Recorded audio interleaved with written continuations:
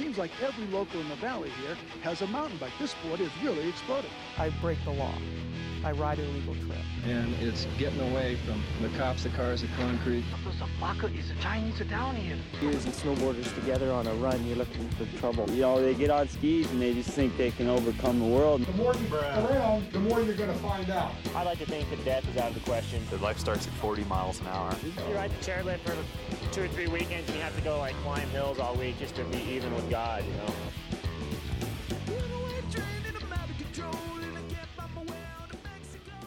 Welcome to Mind the Track with Powbot and Trail Whisperer, ramblings from the skin track in winter, single track in summer, celebrating the core lords, and fostering the culture of mountain life in the Sierra Nevada and Great Basin. Today is November 13th, 2023, and you're listening to episode number 25. And by the way, thanks for listening. Help spread the word. Leave Mind the Track a rating and review, and subscribe on Apple and Spotify. Got feedback or a core lord we should chat with? Drop us a line like listener Jay McNutt did at mindthetrackpodcast@gmail.com, at mindthetrack on Instagram, or just go to mindthetrack.com, our website, and let us know what you think of the show. We're recording today in TW Studio here on the banks of the Truckee River in beautiful Verdi, Nevada. I am the Trail Whisperer, and sitting beside me, as always, is the Professore of the POW, the Director of the Powder Intelligence Agency and the United Shredders of Snow, the illustrious Powbot. What's up, buddy? Hey, buddy. How are you? I'm good. I got 1 day on snow. You got a day on snow? I got a day on snow. The White Ribbon of Death? You skied the White Ribbon of Death? I conquered the White Ribbon of Death. Oh, my gosh. I couldn't help myself. How was it? Not as good as the mountain biking. It's that time of year right now. The mountain biking is better than the skiing. I'll just say it was fun to go up to Rose and be a part of the froth and feel everybody's excitement and energy. Yeah. But the skiing was a White Ribbon of Death. Yeah. And there was the old guy who's stopping in the middle of the run and kids everywhere. And it was just like, oh my gosh, there's too many people here. Oh, man. But it was fun. It was great to get, dust off all the cobwebs and find all the gear and get everything out. Now, you don't take your hard boots and all that crap, do you? Or do you? I do not. You've got like a resort setup. I am a soft booter at resorts and a hard booter in the backcountry. Yep. I'm still transforming. Yeah. I haven't gone full hard boot yet. Yeah. Maybe I will one day, but no, I'm still riding soft boots at a resort. But yeah, did my first day and then did a 2-sport day. We went to Rose and then 2N Ben and I went down to the Highway 20 corridor and got an awesome mountain bike ride in. Oh, yeah. It was a ripping brown pow. Oh, the dirt is so good right now. Super good. I've been Florida man for the last week. How was your Florida man escapade? It was Florida. It's about what I expected. Let's just say I'm happy to be back and went for welcome back. Thank you. Yeah, I couldn't be back at a better time. Went for a 2-lapper on Badinaw Canyon Trail off Babbitt Peak yesterday with you, and that was freaking awesome. What'd you think of that trail? It's rad and it's raw. Yeah, isn't it, right? Rad and raw. It kind of lives up to its name. Yeah, it's good. Yeah. I really enjoyed it. It was a bummer that the top section still had some snow on it because I'm riding my mountain bike on slippery, snowy trail is not my forte. I think I'm more comfortable. I would think I would have been more comfortable actually trying to snowboard down that run with only 4 inches of snow, but I made it down. And then the lower bits, the lower half, I guess. It was more than half. It was like half. 2/3 probably. But it was an absolutely just gorgeous, spectacular day. Oh yeah. I love this time of year with the low sun angle and long shadows and that just sort of quality of light that you get post 3 o'clock in the afternoon. Yeah. This time of year is just it's really cool. It's magical to be outdoors. It is. In the woods at that time. It was a cool day. Yeah. Yeah. And so today we had the opportunity to sit down for a really awesome chat. We nerded out, like major nerd out on weather. If you are a listener of this show and you like weather, you're going to love this episode. Everybody knows who BA is. BA. He's kind of like a Tahoe celebrity. He is a Tahoe celebrity. There was actually a news article in SF Gate that I looked up, and it says Bryan Allegretto. Let me see here. It's like the one man in Tahoe who can make the entire region freak out with one word. Oh, no, here. The man who can send Tahoe into full panic mode with just one word, snowpocalypse. Yeah. When he says snowpocalypse, everybody flips because they know the pow's coming. I get excited. That's one thing. It baffles me now with his forecasts and how much information there is out there that there's still people that don't know when we go into these huge cycles. Yeah. Like, how is someone not aware of the fact that we're going to get 4 feet of snow and a snowpocalypse is here?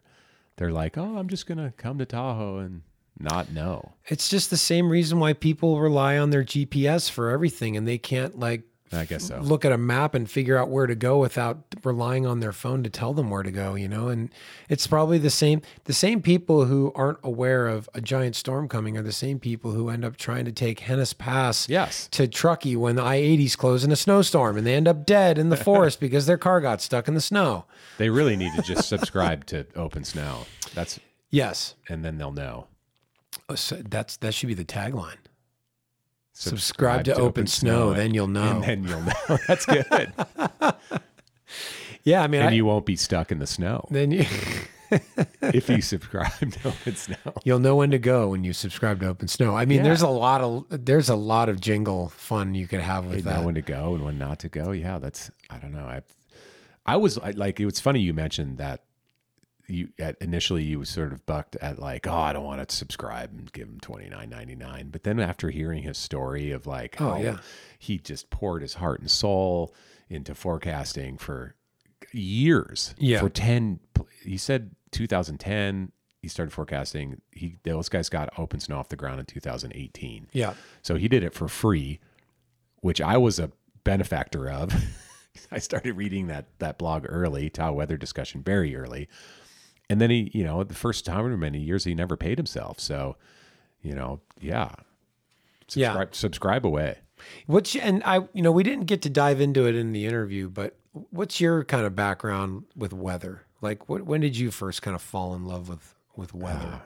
Mine's kind of a weird one because I grew up on the shores of Lake Michigan.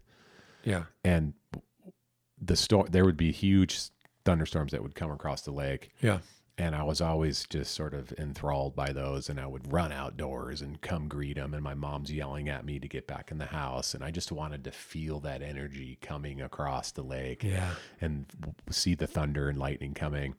And then for me, it was eventually associated then right around that same age with surfing, because I grew up surfing short period wind swell in Lake Michigan right in front of my house. Yeah. And there wasn't weather forecasting back then that I was a part of. I think I started getting into surfing when I was like in 4th, 5th, 6th, 7th, 8th grade, right around then.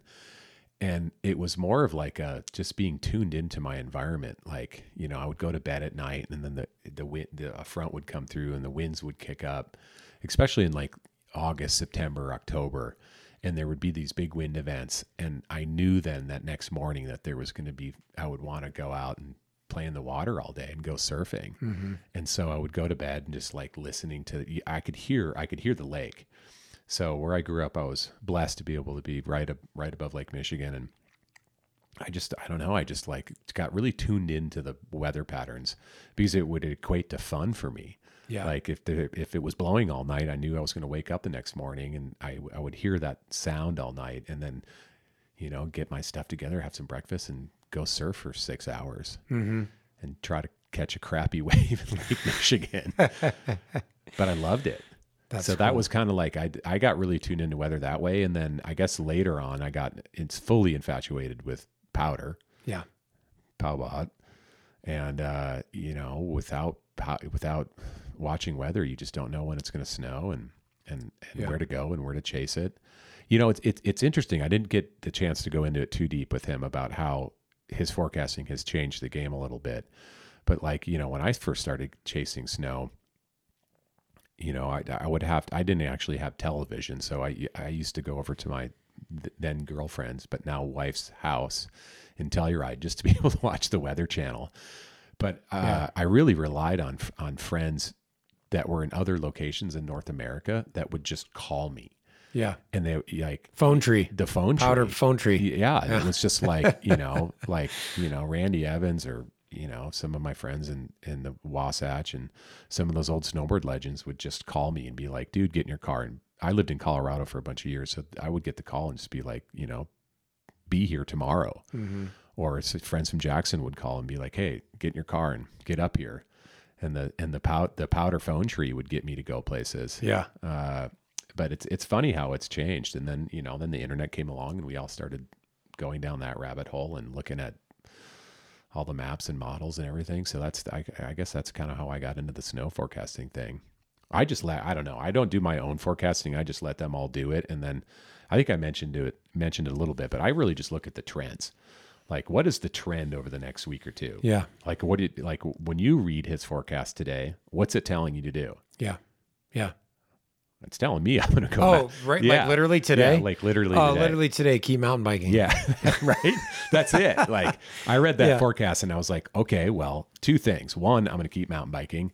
And two, I'm looking at maybe I might go on a road trip to Chase and Powell post Thanksgiving because I can get my ducks in a row and get my life organized and go do that. Yeah. But I love the long range forecast, not for the inaccuracy or accuracy of it, but really just sort of what is the trend of it? Like, what's it telling me to do like in a week? Yeah. Yeah. It's pretty easy to figure out. It's great because like for me, I don't mind a slow start as long as we have a good finish, and I've got plenty of trail stuff I'd like to do. So if we don't get snow for a few more weeks, I'm okay with it. Keep building trail. Keep enjoying this like long fall that we have going on because it's been all time for dirt and riding, but the snow will come eventually, hopefully. But yeah, this has been a fun episode. I think I don't have much regrets in life. I think I've pretty much, done everything I've wanted to do. But one thing that I think I maybe missed out on that I should have done was and we mentioned it in the episode, was the TV weatherman thing or the weatherman thing. Like I had a meteorology minor in college and been obsessed with weather my whole life, and I love it. And I think I should have focused on that more maybe, and maybe just gone and worked at that TV station in Terre Haute, Indiana, wearing a suit and being on TV talking about weather, because I think I would have taken it somewhere. But it's okay. I don't have any regrets about, what I've decided to do instead. But you can do it. You can live your dream now, bud. I know. Can just talk about weather on this podcast. Exactly. And we're going to put it on YouTube now. So yeah, we're now finally, Powbot's got this really cool camera set up, and we're going to give this thing a try, finally get ourselves on the YouTube here, because we're missing out on discovering new listeners, because I guess that's the number one way people find podcasts these days is on the old YouTube. So here we are. Yeah, you just be the weather forecaster for all the mountain bikers out there. Yeah, exactly. And I'll do it for all the skiers. That's right. Well, actually, Bryan can do it. Yeah. Yeah. So anyway, anything else you want to add before we jump into this episode, this interview with Bryan? I don't think so. It was just awesome to have him on the show. Like, total legend. Total. Like that. Legend. He's an interesting character because like there's so many people that have been reading him that we all feel like that we intimately know him and everything, but he's he tried to stay anonymous for a bunch of years as just BA. But it's great to have him on, and it was really cool to hear his insights on some of the patterns that's happening and getting us all fired up for this winter. Yeah. Yeah, absolutely.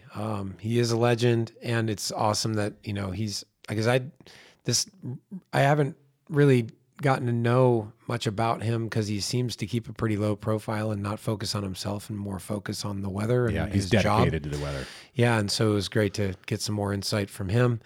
So without further ado, here is our interview with Bryan Allegretto, also known as BA from OpenSnow Tahoe. I hope you enjoy this weather-heavy podcast episode of Mind the Track. All right, we're here with Bryan Allegretto, weather forecaster for OpenSnow Tahoe. Bryan, what is your title, or what would you like if you were to if someone were to come up to you on the street and say, "Hey, BA, what do you do?" What would you tell them? On the street, usually snow forecaster. Snow forecaster, because that's what I'm honed in on, just snow. mostly. Okay. Forecasting snow. We touch up on all weather. We'll talk about the rain and the sun, but I just say snow forecaster. Just makes most sense. And most of our forecasting is done in the winter and it's around snow.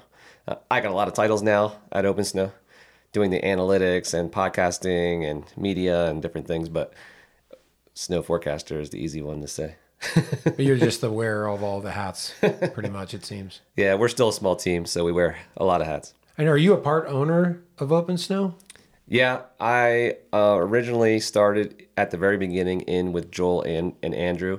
Okay. And so the three of us were there when it launched, and the three of us were each owners of the company in different percentage shares. Yeah. And with Joel controlling interest and founder of the company and CEO now. Or always been the CEO. But yeah, and so I actually sold a chunk of my shares back to Joel a couple of years ago, but I still have a minority ownership in the company. I just like being invested in the company because I'm passionate about it and I want to be tied to our success, for as long as we're doing this. What was the original idea for OpenSnow? When was it founded, and what was the purpose of being founded? It was accidentally on purpose, I feel like. Joel and I both had a business and weather background in our schooling.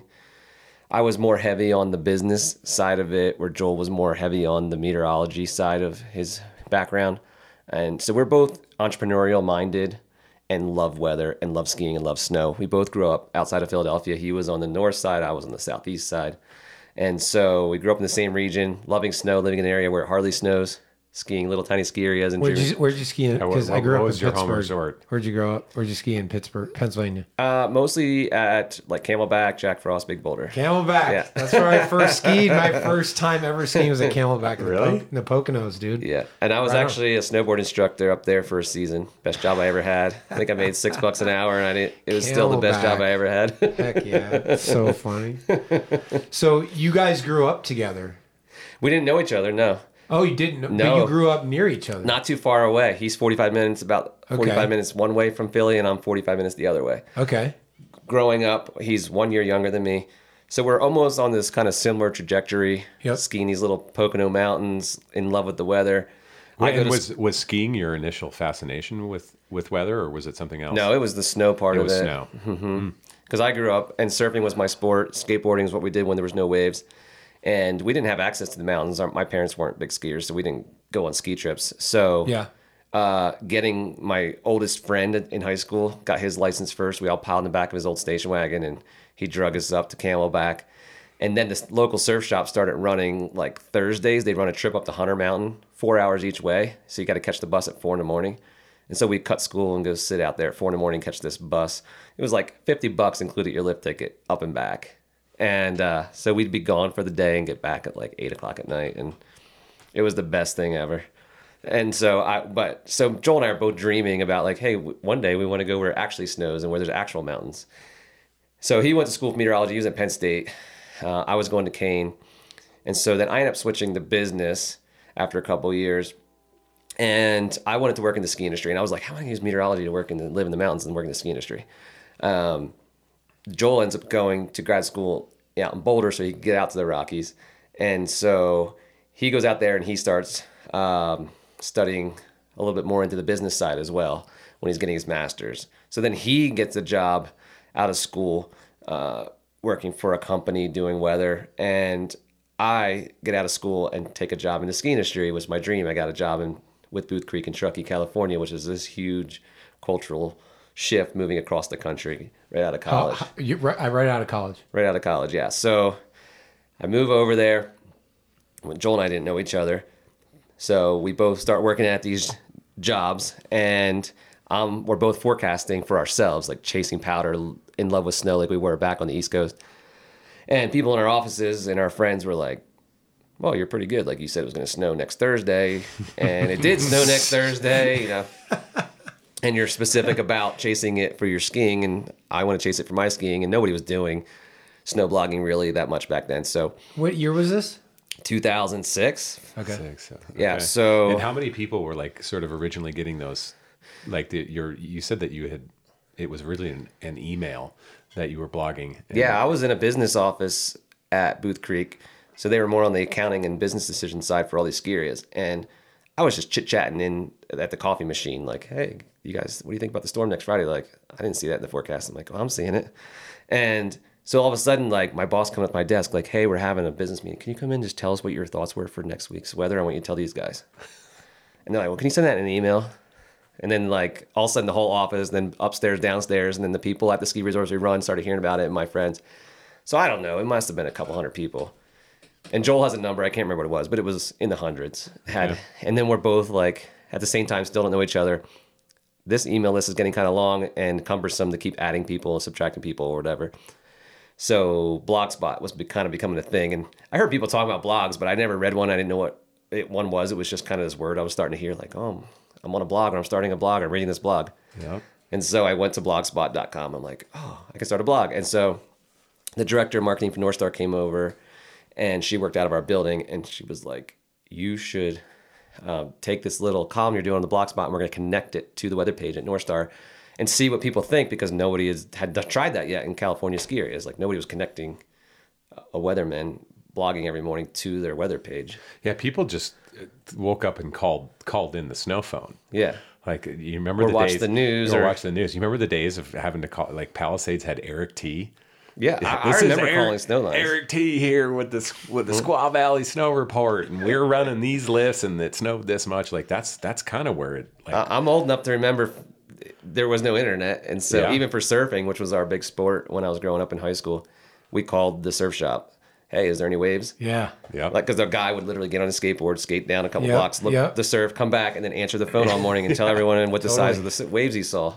So one of my two bookmarked websites at the beginning of You've Got Mail, like that, the beginning of dial-up.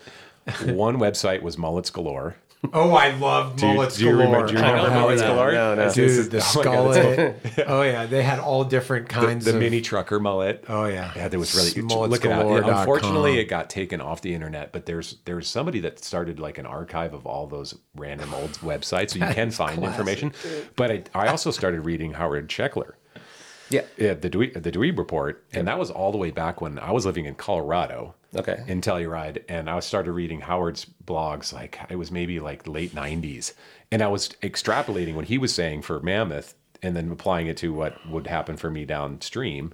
But, like, there's such a void of information back in the day for people. And I started reading him, so I was chasing when I got here. People said check him out, so I checked him out. I was reading his stuff, and same thing. I had to extrapolate, but I was able to learn a lot from what he was saying as far as what patterns affected. I was going to ask you that. Did you learn a lot from reading his blog? Yeah. Interesting. And I did too. We actually learned a lot from you, but we ended up hiring him a few seasons ago. He actually, for one season, wrote the Mammoth forecast, because I was writing 4 forecasts every morning for all over California, different zones. And I said to Joel, I was like, you want these forecasts out by 8 a.m. and writing 4 different ones for 4 different zones is like getting up at 2 a.m. Like, this is too much. Curious about that. So you write your forecast in the morning, not the night before. Right. Wow. So we get up early, 4 in the morning usually, and then we have them out by 8. And I'm writing 3 right now, and I was writing like 4 or 5. And I said, this is too much. So Joel reached out to Howard, and he was interested to come on for a season. And then we ended up hiring Mike Karakin, who actually lives here in Reno, and he's the Mammoth guy now. He's Southern California and Mammoth. Okay. And he's a master's student from UNR meteorology school. So he's young, but has a background as learning his way through the business now and forecasting for us. And he works for DRI. And but Howard, Mike was just down in Mammoth. He's a big hiker. He's bagging every peak in the Sierra. Like, he's done 100 and some peaks so far, and he's going to do them all, but he spends a lot of time in Mammoth. And when he came back this week and said Howard is not doing well, he's getting sick. I heard that. Yeah. So that's going to be a huge loss. Yep. For the weather and ski community. You know, I mean, I think he's in his 70s now too, so he's getting up there, but it's something that we could lose here in the next few years possibly. So now, and I'm starting to already feel old because I'm doing this for 17 seasons in Tahoe, and I'm like, man, my beard's turning gray. My kids are teenagers, and I'm like, and now Howard's in his 70s, and I'm like, oh. What was your original blog called then? Original one was northstarsnow.blogspot.com. Okay. And then I added Sierra at Tahoe, and then people were clamoring for me to cover all the ski areas. So I did Tahoe weather discussion in 2009. Okay, that's right. 3 years later. And then I did that for a season 9-10, and then I did it for 10-11, which was a huge season, and my readership exploded. And that's when the phone rang, and Joel's like, hey. That was the connection. Yeah, he's like, I'm hearing about you from a lot of people in Colorado that moved here from Tahoe or go to Tahoe. It sounds like we're doing the same thing, because he was writing ColoradoPowderForecast.com, and he was getting a big following. So we're still on the same trajectory. Interesting. Wow. Interesting. How did you know how many people were visiting your blog back then in 10-11, like on a daily basis? Mm-hmm. What can you share those numbers? So ski season, let's say it's 150 days, and it was about over 1 million page views. So had to be whatever that division is.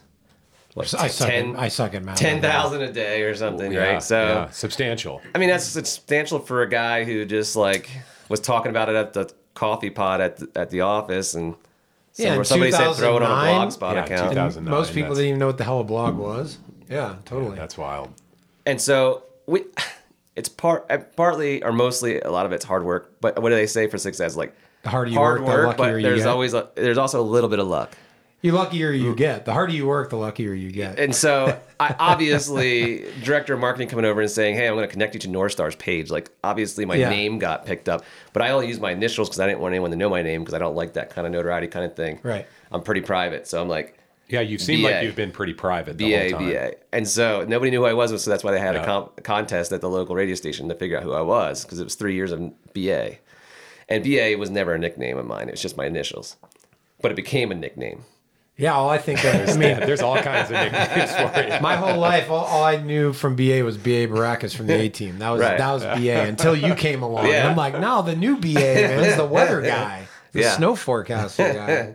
So that was all about just not nobody knowing who I was. And so that kind of got blown up. And but yeah, so if North Star hadn't connected me and I got those eyeballs, and then what I would do at the end of the season was they would close on April 15th. Well, it would still keep snowing until May, June. Yeah. And so they never said a word about it, but I put right at the last blog, I put, hey, thanks for a great season. By the way, if you want to see forecasts after the season and preseason next year, go to TahoeWeatherDiscussion.com. And that link just sat on their website, on their weather page for the next 6 months until I picked it back up. Mm-hmm. And then on Sierras. And so it started funneling traffic to Tahoe Weather Discussion by 2010. And they didn't seem to care. And I'm like, cool. Like, so it was a little bit of luck, because you can be a meteorologist and be like, I want to start a blog, but then building those original eyeballs is the hard part. Right. And so I got that little bit of luck by working for the ski resort management company that owned these ski resorts. Right. And then when did OpenSnow come to life? So that was the 10-11 season. Joel started reaching out to me. He had already started OpenSnow? No, it was in development. So it was a partnership between the two of you that was the beginning of it. Right. So he originally was going to partner with Andrew. Andrew was building the site at the buy-in. It was Joel's idea. He bootstrapped some. I think his dad gave him a loan, and then the company's always been kind of bootstrapped. We just put our own money in, but Andrew came in and bought his way in by building out the website, and he was meteorology background also, and had some coding background, web development background, and so he came in and Joel and him, I forget exactly how they met, but they had met some sort of meteorology group in Boulder, and then they started working together on building this website in the 10-11 season. And so they were going to launch it in the fall of 2011. So Joel had been talking to me. 10-11 was my blog's exploding. And he's like, hey, you want to join us? And he's like, well, we don't really have any money to buy, Tahoe Weather Discussion, but you can come join us, and we'll buy you with sweat equity and shares. And I'm like, and my friends were like, don't do it. You're doing your own thing. Just keep doing your own thing. And I'm like, yeah, but I'm working a full-time job, and I'm starting to have kids, and like, I don't have time to go chase advertising and to make this a real thing. Right. Like I was already starting to get bogged down because people were calling me in 10-11 season, like real estate agents and small businesses in Truckee, and they were like, hey, we want to put an ad in your site. I'm like, how do I do that? I don't even know how to code that well. I'm just using Blogspot. And so I started a WordPress page, and I started teaching myself how to do these little 1x1 squares for ads, and I was charging like $50 a month for them. And so I didn't want to deal with all that. I just wanted to ski and chase powder and then write about it in the morning. And I was like, this guy's telling me he's going to build the website. He's going to deal with the advertisers. I just have to write. And then I'm teaming up with them so it could grow way faster, the three of us together. Meanwhile, that 10-11 season, before Joel offered that to me, I had already had the idea brewing in my head because of the success of Tahoe Weather Discussion. I had gone out and bought VermontWeatherDiscussion.com and like ColoradoWeatherDiscussion.com. I was starting to buy these. Oh, dang, you're sitting on URLs now. And I started buying them. And That's a good business. I said I could forecast Northeast. I grew up there. Yeah. So I was like, that third season, I was thinking about doing North Star, Sierra, Tahoe Weather Discussion, Vermont Weather Discussion. And then I actually had drawn up some plans for like a map of the United States, and you would click that ski state and it would go to that blog. And then so when Joel came in, I was like, well, this is going to be a lot easier. I'm like, it's kind of what they're doing. He's already building them with Andrew what my vision is. And they're offering me to buy in as a partner with, not going to cost me anything, not going to cost them anything. I'm just going to bring my audience over and redirect link for the 11-12 season. What would happen in 11-12? We went from one of the snowiest seasons ever to one of the driest. And so everyone came out and was like, OpenSnow's a curse ever since you went. Ever since you went. They blame that switch. Yeah, they're like, you went corporate. I'm like, corporate? It says Joel like, and Andrew, they're basically like barely getting by. And I joined them, and I'm working 2-3 jobs. My wife's working nights and weekends. I'm like, we're not. Well, there's no corporate here. Oh my gosh! And we went into like a 4-year drought too. And that was the worst seasons for the next few years as OpenSnow's coming off the ground and Tahoe's bone dry. There's nothing. We had nothing. But I did learn during that dry spell that there was an initial dip in viewership when it's not going to snow for a couple weeks, and then it goes back up. Because people start getting desperate, and your traffic will actually go up higher and higher the longer the dry spell goes. Yeah, they read all about the ridiculously resilient high pressure, ridge. The RRR, yeah. How long is it going to last? Triple R. And is that where because you had every year, isn't it your deal where like you grow your beard until there's like a 3-foot snowfall or something like that? That was the drought thing I did. Yeah, what was that all about? And I did it 16, 17, I think it was the first season I did it because we were coming off all those droughts. And I said, okay. It was just for fun because I would like having a beard and growing it out. Do you usually have a beard? Yeah, I usually grow out a beard in the winter. And so I was like, I'm just going to let it go. And I'm not going to shave it. I just told my friend I'm not going to shave it until it snows 2 feet in 24 hours. Just kind of like a playoff beard. Yeah. And I just started mentioning that on my blog. And people loved it. So then we went into more dry seasons. So 16, 17, we got a ton of snow. Right. And so I shaved it right away. And people are like, is it coming back? I'm like, no, it won't stop snowing. It's snowing 2 feet overnight. Like every day. Like every week, yeah. So then in 17, 18, we went back into these dry spells for a few years. And so then it started to become a thing. Like I think the second season, I was growing that beard all the way till February. It's down to your beard? Because we didn't get any snow till February of 18. And so my beard got really big. And that's the year I started doing a ton of social media, and I was doing live Instagram forecasts before the storms. Yeah. And this one, OpenSnow, like we still didn't really have marketing budget, and so like I'm trying to help grow the company, and I'm so out there as much as I could, getting on social media. And I had a big Facebook following, big Twitter following, and then I was building this Instagram following and doing live forecasting and anything I could to try to get clicks and views to send them back because we were an advertising company still. And so clicks meant everything, and getting eyeballs back to our page meant everything. And so I was doing all these things, but people saw my videos in the 17-8 season. My beard was getting longer and longer and longer and longer and longer. And then I was like, I'm going to shave it when we get 2 feet in 24 hours.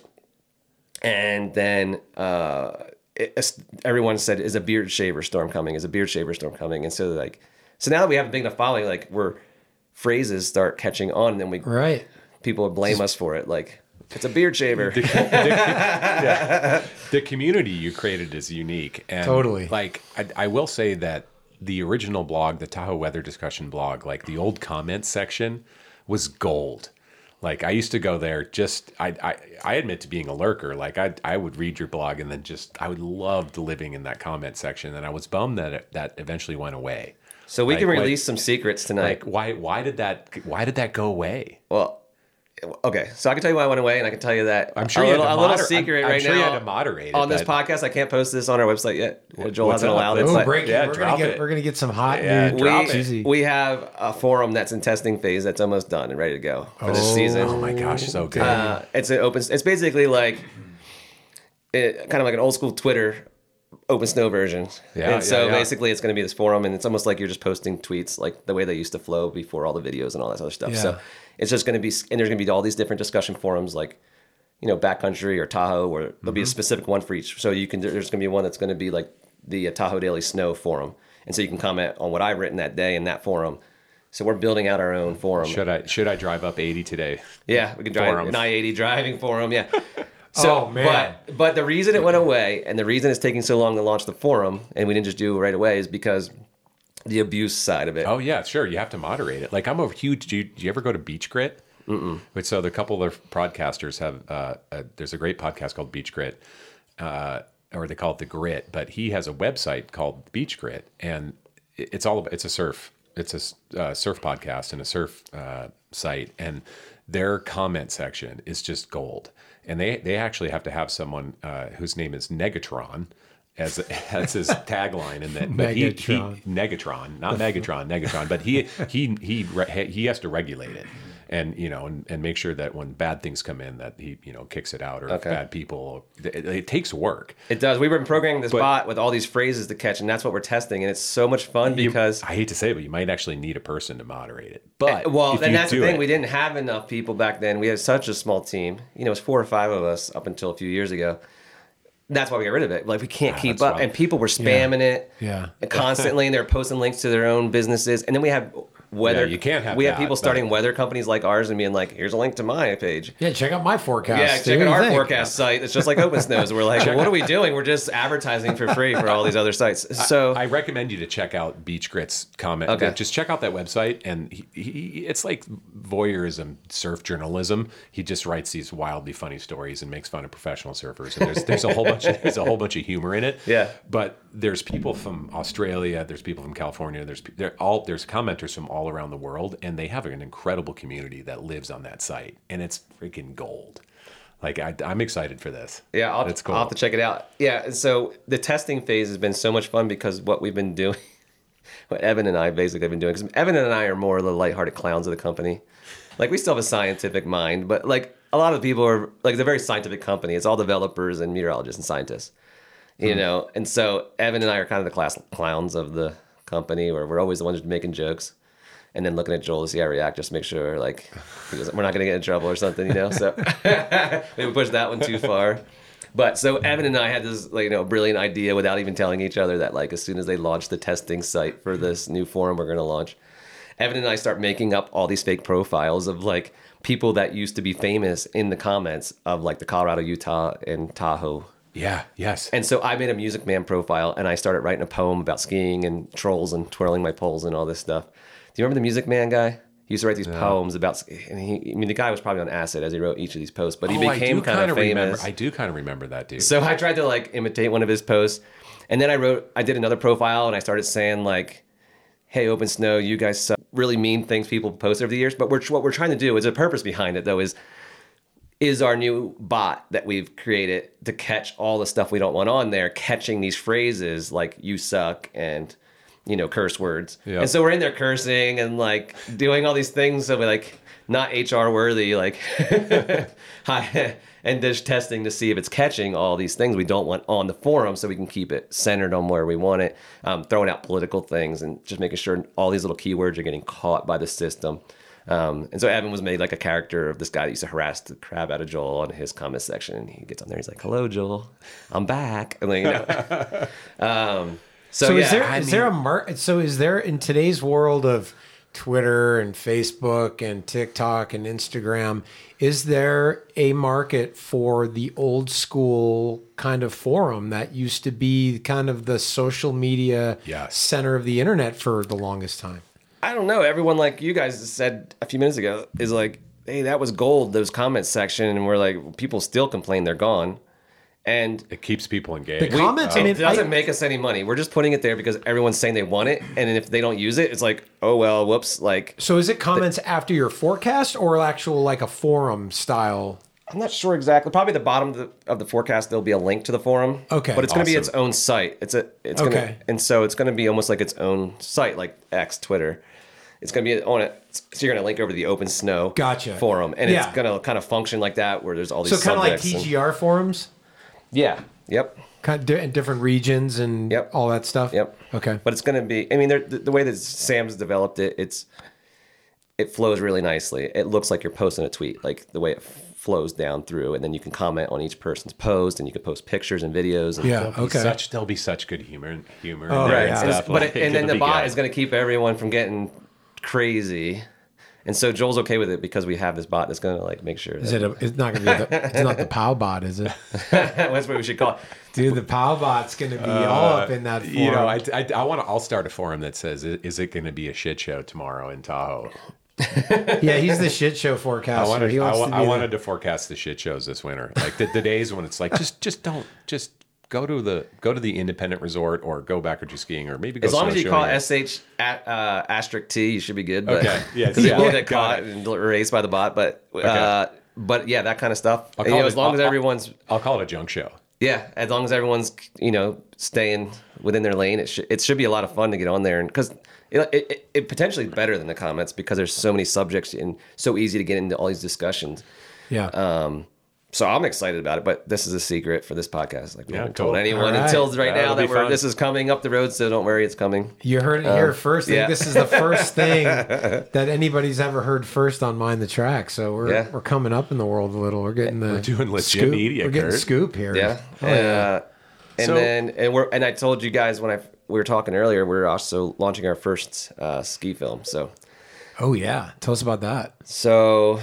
Can't tell you too much yet because we want it to be a big surprise, but it's actually going to be more of a snowboard film, which is surprising because our CEO is a skier and most people are big skiers in the company. I'm a snowboarder, but so we had the guy actually works for us, who is kind of it's kind of a humorous documentary type thing around chasing powder and but just tracking one of our employees, our seasonal forecasters, as he goes around and travels and snowboards different places. But it was the first time we always just focused on forecasting and building the site better with more tools for chasing snow and forecasting weather. Yeah. We've never put a lot of money in the marketing and definitely never any money into like making a ski film. So this is the first time we spent a little bit of money to like, hey, let's pay someone to produce a ski film for us using our own content. So that'll be fun. It's super exciting. It should be out in the next couple of weeks, and then we could talk about it more later if we end up ever talking again about it. But yeah, it's going to be super fun, so look for that too. Heck yeah. Psst. Hey, you. Yeah, you across the garage. The guy who never uses me. I've been hanging in the rafters for years. My top sheet's buried in dust. My rails are rusty. I haven't seen wax since I was new. You're always grabbing that shiny new board next to me. I want a new owner, man. You're lame. Am I hallucinating? No. There's your old split board speaking. I'm sorry, you're right. But I hate selling stuff online. Nothing but scammers or thieves will come by to the house, case the joint, and rob me. Well, maybe if you got robbed, I'd get a new home. There's a better way to buy, sell, and rent used outdoor gear. Sendy, a new peer-to-peer online marketplace backed by Cam Zink and Travis Rice. Built by athletes for athletes, Sendy is committed to providing the outdoor community with a high-quality hub for high-quality gear. Sendy provides a safe platform for buying, selling, and renting, making sketchy meetups with shady characters and seedy parking lots a thing of the past. Sendy uses integrated and discounted UPS rates, QR codes, and print-ready labels, shipping anywhere in the U.S., with Canada coming soon. Download the app today for free at the Apple Store, Google Play, or visit sendy.io. Buy it, sell it, rent it, and send it with Sendy, charter partner of Mind the Track. Now, back to the show. Well, let's dive into. We've gotten some good background on you and where you've come through. You know, Tom and I are huge weather nerds. I grew up. It's funny, man. Your trajectory was rather similar to mine growing up. So I grew up in Pittsburgh on the opposite side of Pennsylvania, and I skied Seven Springs and Blue Knob and, you know, up in upstate New York. And I was obsessed with weather as a kid. I think the three most watched channels in the house was Nickelodeon, MTV, and the Weather Channel. And I, you know, watched the forecast every day. And then I ended up going to college in Indiana and had a minor in meteorology. I was going to be a weatherman, TV weatherman. That was my trajectory. And then until I realized, wait a minute, I'm going to have to wear a suit every day and be in front of a screen in BFE, Indiana, like Terre Haute, Indiana, I don't want to do that, man. So then I picked a different trajectory in life, but I've always kept weather. I've been obsessed with it my whole life. And so when I found OpenSnow, I was always reading like the NWS forecasts, and then, I found your it's not a blog. You call it a blog anymore? It's now basically a snow forecast. Yeah. Right? I still call it a blog, but you still call it a blog? Okay, cool. Well, I'll just call it a blog. So I found your blog, and I was like, man, this guy's pretty good. Like, he's pretty damn accurate. Like, I'll go out, I'll read the NWS forecast. I'll read your forecast. Then I'll go out and, and Tom and I debated this a little bit, but I feel like on the whole, you're way more accurate than the NWS forecast for this region. So case in point, just this alleged storm that's supposed to have been coming, like in the long range, 4 or 5 days ago, National Weather Service was saying feet of snow, significant storm on the way. And you called it. You was like, don't buy into the hype train. I've seen this before. This is probably what's going to happen. And sure as rain, dude, you were right. And so my question to you is, how do you outperform NWS on a seemingly regular basis? So I try to figure that out for myself. And they have actually offered me jobs when I was younger, when I first started Tile Weather Discussion. Yeah. I remember the director down there calling me up like, hey, what do you think about coming on interning for us and like coming to work for us? And at the Reno office for NWS? Yeah. Oh, wow. And so I was like, there was a reason why I didn't go that route. Like, I don't want to work the night shift. Kind of like why I didn't want to be in Terre Haute. Right. Yeah. Like, I don't want to work exactly. shift work. And nothing against it, but that wasn't what I saw for myself, as working shift work on the overnight in a cubicle in front of the computer all night. I wanted to be working in a ski area where I could go out and ski and work on the mountain and be in that culture. And still somehow incorporate weather and storm chasing. For me, it was love of snow. Yeah. Love of skiing and storm chasing over weather. Mm-hmm. And hurricanes too. I mean, nor'easters, hurricanes. I was a tornado chaser as a kid. Like any wild weather. Hell yeah. But snow was my obsession. Yeah. So I try to think, because I don't know that I'm going to beat other forecasters on their forecast, and I don't always beat other forecasters. And you're not? Are you trying to? You're not really trying to, right? You're just trying to be as accurate as possible. I am extremely hard on myself. You are. You are very hard on yourself. I do not like to be wrong. Maybe a little bit of that. I mean, most of that is me being type A and hard on myself my whole life and with everything I do. Yeah. But a little bit of that is due to the abuse I took. Because the reason I want to be BA, and I'm a private person, and I don't want to be criticized. I wasn't the kind of person that's like, hey, I'm going to be a rock star and go out stage and be criticized by everyone on social media. That's not me. So I don't want to throw myself to that kind of criticism. But then when Joel was like, all right, we're going to put our names on here and our pictures, and then there's blogs that are trolling us, the comments are trolling us, social media will start trolling you. And so you start getting mean emails, mean comments, and you start taking it personal too. So it was like, oh, that's really hurtful. Like, I wasn't trying to ruin your ski vacation. I wasn't trying to overly hype it. I mean, the big lie was like, we overstate snowfall because ski resorts will then advertise with us and we'll make more money. I'm like, that's the opposite inverse of how it works. Right. They advertise because we have a lot of followers. We have a lot of followers because we're accurate. If we were wrong all the time, nobody would come to our site and we would get no advertising. Well, being a weatherman is the only occupation where you can be wrong more than half the time and still have a job. So anyway, but you're way more than that. So anyway, I try to figure that out. And what I've come up with, the only thing I can come up with, just from 17 years of experience now here locally, is like a lot of people, not everyone, but a lot of guys who are on the forecast discussion using it as a stepping stone. Mm-hmm.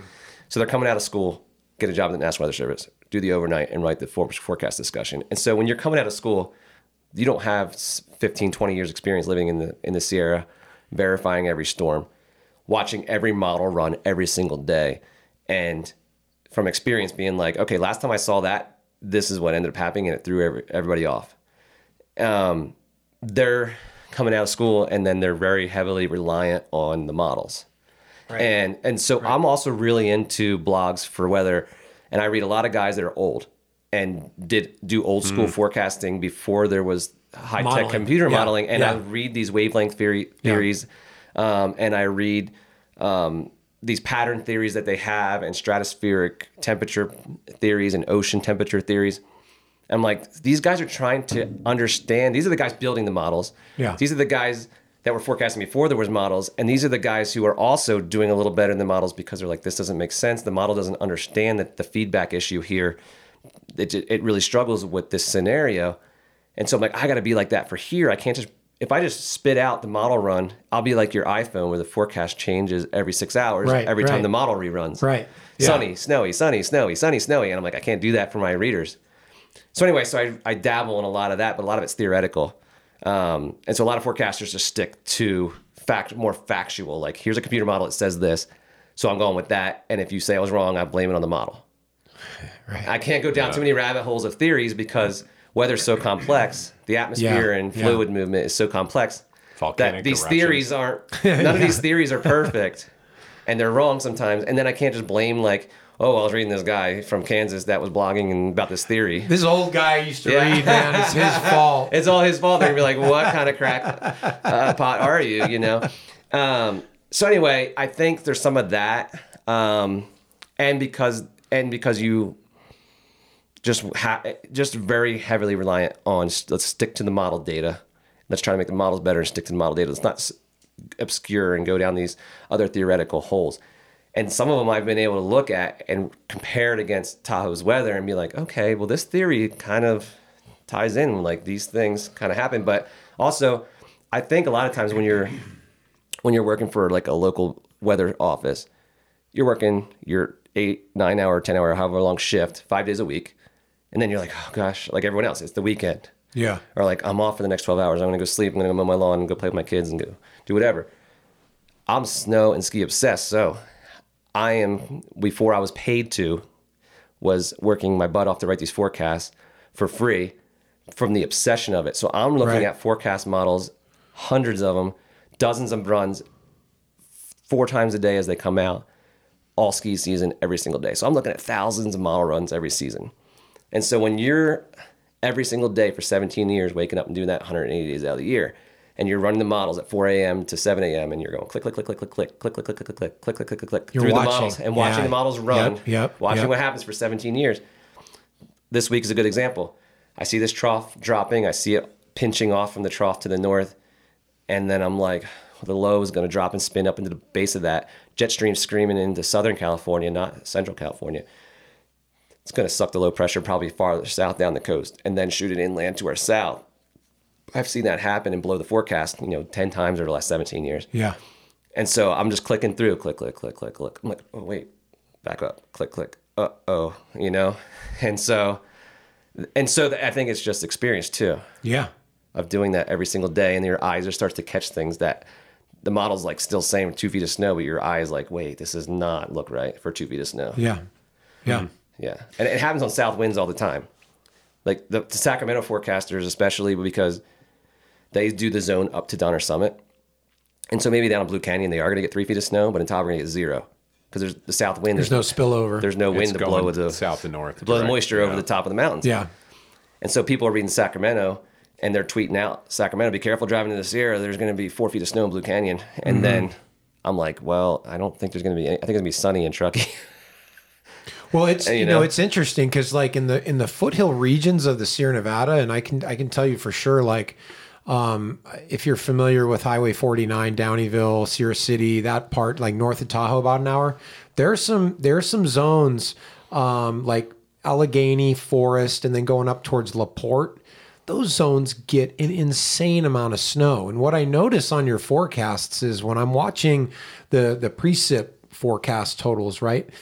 North and west of Lake Tahoe by about 50 to 100 miles is where consistently the most precipitation falls. And it's like in Plumas County, right on the Plumas-Butte County line, coming down into Sierra County, west of the crest.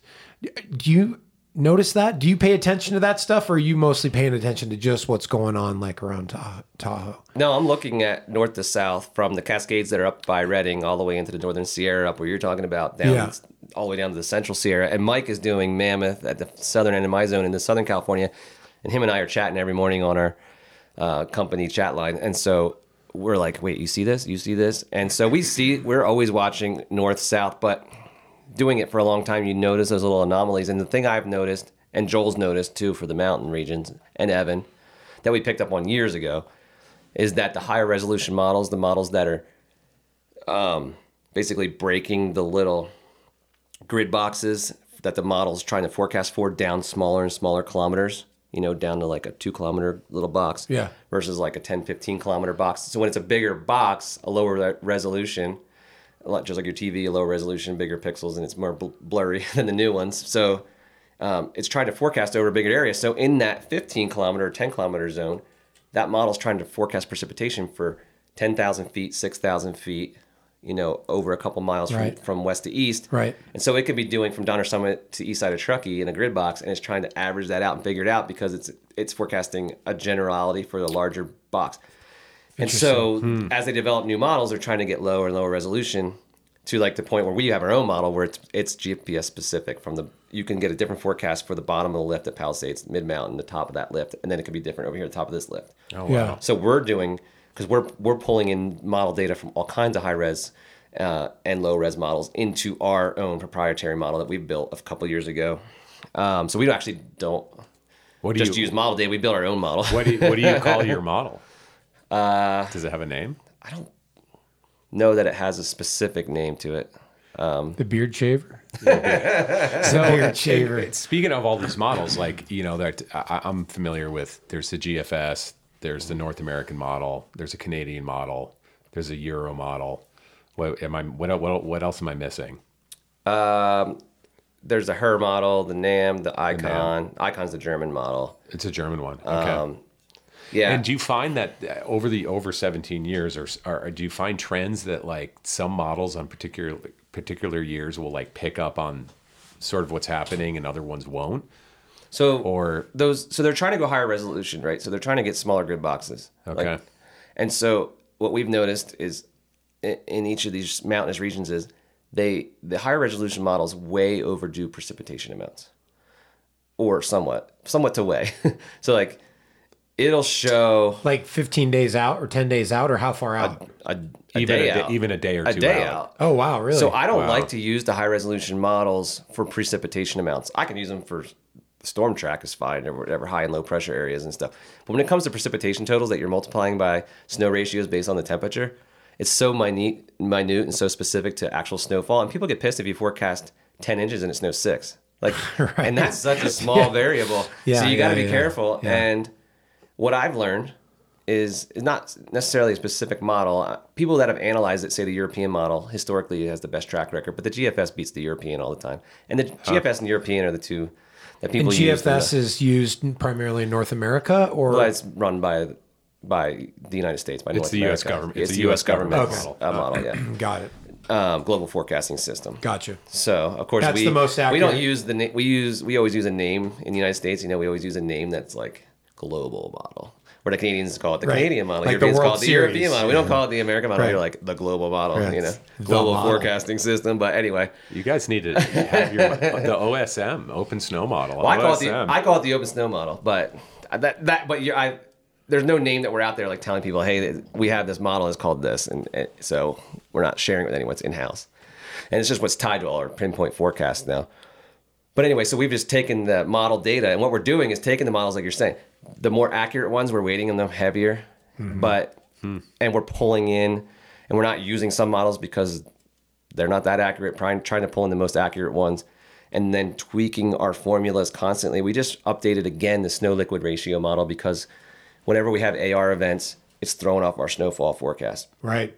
But they do really well on most storms, but then an AR comes in and it's messing up completely. So, and this is happening in the Pacific Northwest and in Utah too.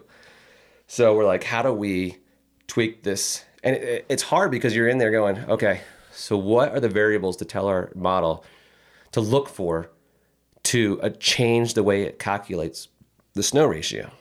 So in a normal storm at 32 degrees, we want it to say 10 inches of snow to every inch of liquid that's forecast. Mm-hmm.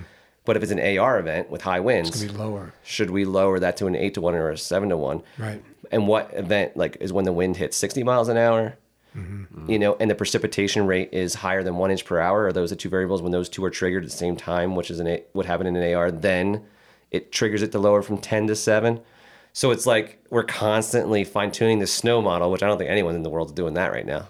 They're so obsessed with skiing and snow that they built their own model, which took us forever and a lot of money, and built our own model, and then sitting there as a bunch of science nerds that are skiing and going, how do we tweak this? No, look, like we forecast 10 inches and we got 8 and everyone's mad. How do we make it 10 and be perfect? Yeah, but we don't want to be wrong half the time. I don't think so. One thing that like I've noticed with you is that you are really your own biggest critic, and you're super hard on yourself. And I found myself reading your forecast, and you have your over under on every resort and like how accurate you were, and you're always like, gauging how on the money you are, or how over you are, or how under you are.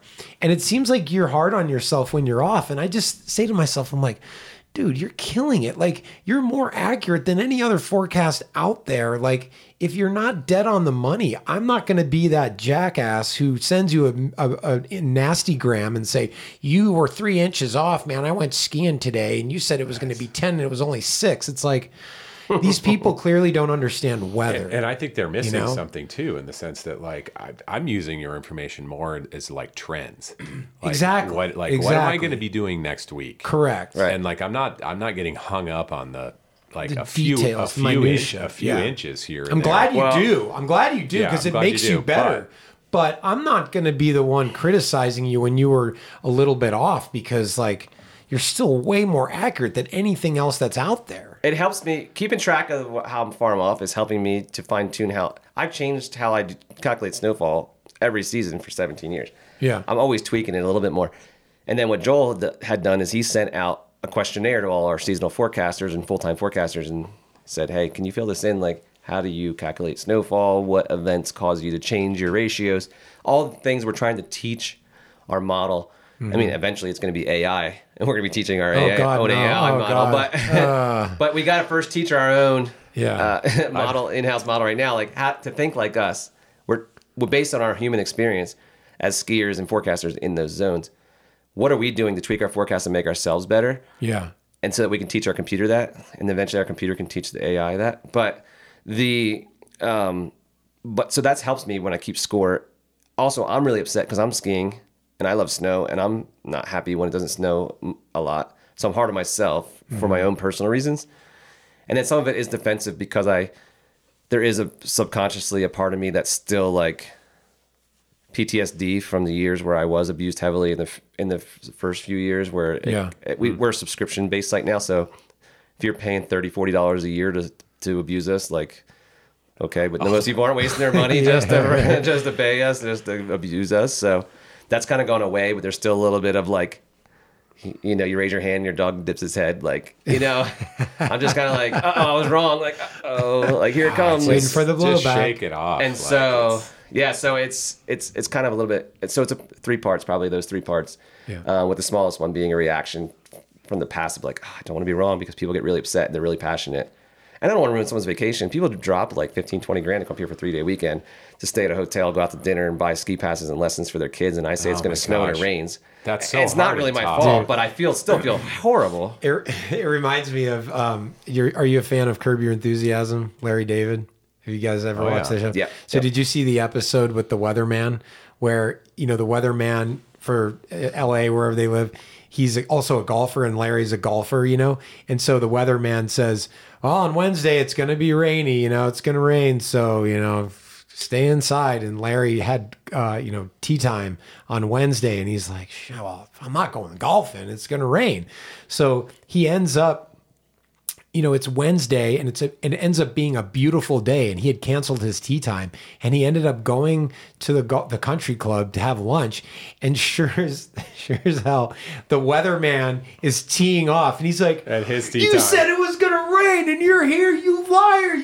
And he just like went all, and so I just laughed so hard, because that's how people are with weathermen. They're like, they think that you're right 100% of the time, and it's like, no, the weather. Well, in that case, I think he probably pulled that maneuver, but like, it's hard to get it right all the time, every time. Like the weather, like you said, there's a quote I think I read, the weather's going to do what it's going to do.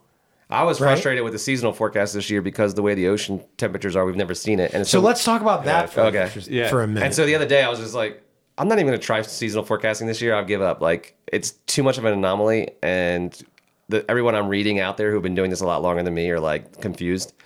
And so why do we even care? We're just trying to forecast a storm a week out anyway. Like, why should I obsess and stress over what's going to happen this season? Do you feel that there's going to be a bunch of ARs since you mentioned ARs? I thought so, but so when I take the indices, the QBO, the PDO, El Nino, the ocean temperatures in the North Pacific, and all the different circulations, and I compare that back against historic seasons with similar phases of those circulations and sea surface temperatures, it says that we're going to have a big year. But there's other things, because 15-16 was a strong El Nino this time that year. Why did we not have a big year? And so what happened? We have to go back and say, whoa, everyone was calling for a big year and it didn't happen. What happened? And so there's a lot more that controls weather in the short range that can, change what should happen overall for the season in the weather pattern. And it can completely change the outcome of the season. Yeah.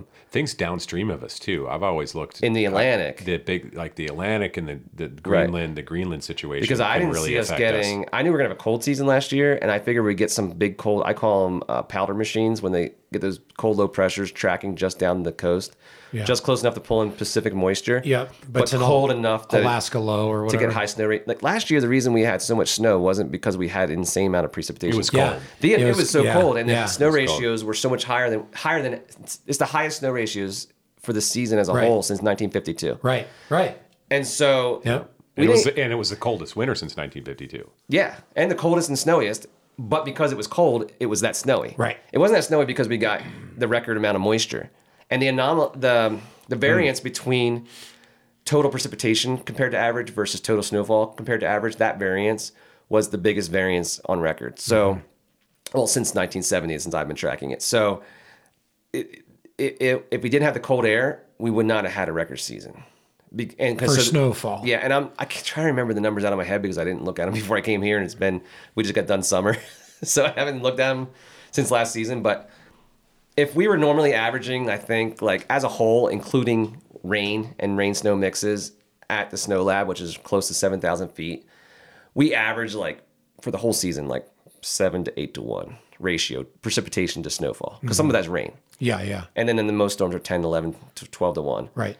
And then you throw in the rain, you throw in the mixes and the warm storms, and it's 7. Let's say it's 7 to 1 for the whole season, right? For 7 inches of snow for every inch of liquid we got that season. Last season it was double. It was 15 to 1 for the season. So without that, if you would put it at 7 to 1 with the amount of precipitation we had last year, it wasn't a record season. So yeah, we would have been at 500 inches at the resorts or something, right? Yeah, it would have been 450, 500, not 7 to 800. Right. And so it was just so darn cold. So I knew it was going to be cold like that. I knew the storms would be cold, high snow ratio storms. I did not see those storms tracking that far off the coast, pulling in that much moisture, and then never stopping, never seeing high pressure outside of 1 week in the beginning of January. And it was just nonstop storms. We never had a break. Nobody forecasted that, except there was one forecaster who works for us that was the closest of everyone that I saw, and he was using the Atlantic. The patterns of the Atlantic, and you think, man, it's so far down east of us. It's not really upstream of us. It affects, and it's so far downstream of us. But it can back the pattern up across the U.S. And so, and they had a dry. The New England had a terrible record warm season. and dry year. It was terrible. So, I never looked at the Atlantic patterns, and I still haven't put it in my calculator because I never had to. But I forecasted a slightly above average season last year. I was saying 105 to 110% in that range, or 100 to 110. So I thought it might be average to slightly above. That was what the anomalies not the anomalies, the analogs were saying, comparing to past seasons. Mm-hmm. And so when I do that again this year, it shows a big season. Well, last season I was wrong and I think it was because of a lot of it was because of the Atlantic. And then in 15-16 we were wrong, I think, because of the temperatures over the North Pacific, and then how the El Nino warmth moved back towards the Central Pacific and wasn't next to South America by the time we got to the heart of the winter. And so. But how do I? That's a theory, right? Because we only how many winters in the last we've only been keeping like accurate records for 50 years. It's 50 years. In 50 basically. years, we've only had 3, maybe each year it's like 3 or 4 years out of 50 that have had similar conditions. And the last time was 15 years ago. And so it's like, how do you say, just based on that set of 3 or 4 out of 50, that you can now forecast what's going to happen this season? It's not enough data sets. Well, is there anything that you can learn from like the 82, 83 winter or the 96, 97 winter that were big El Nino winters, and the 82, 83 was like a back-to-back, 2 winters in a row were huge. Is there anything that you can like identify that's in common or similar?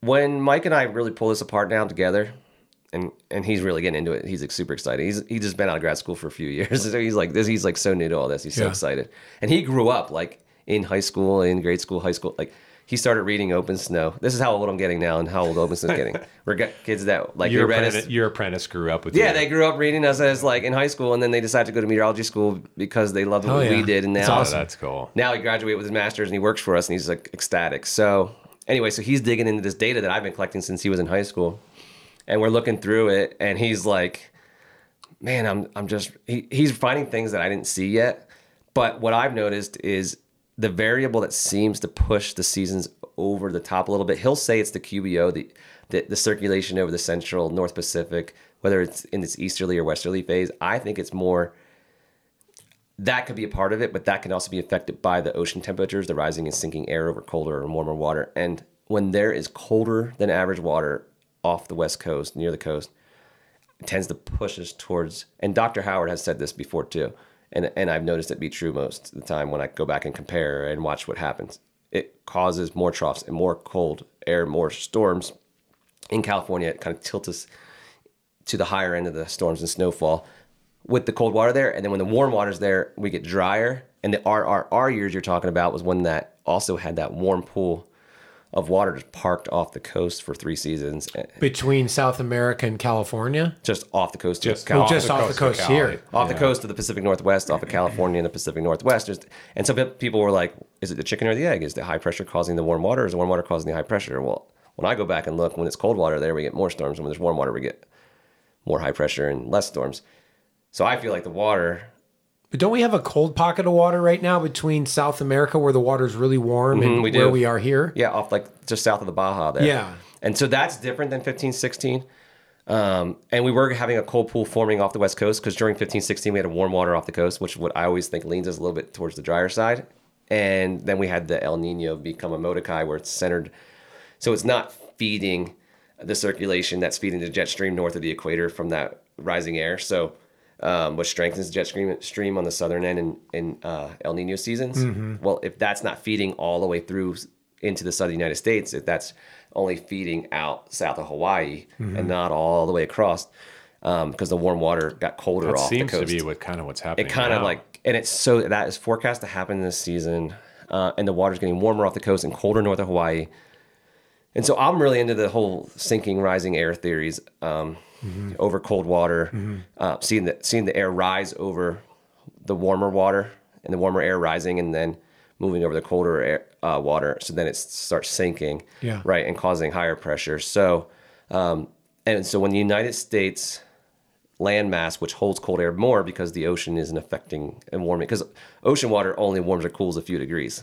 Right. During the seasons, it's not like the air that goes up negative 60 degrees in Montana and then it's 90 in Florida.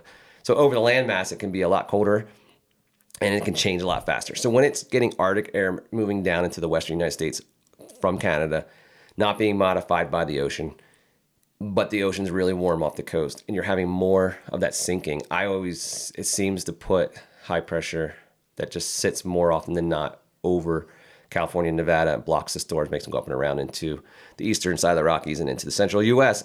From what I've personally seen, but these are all theoretical things, right? That people fight about in the weather world. So, and then when we have the colder water, so then it in the warmer water north of Hawaii, it kind of does that farther west, allows more troughs to come farther west into the west coast.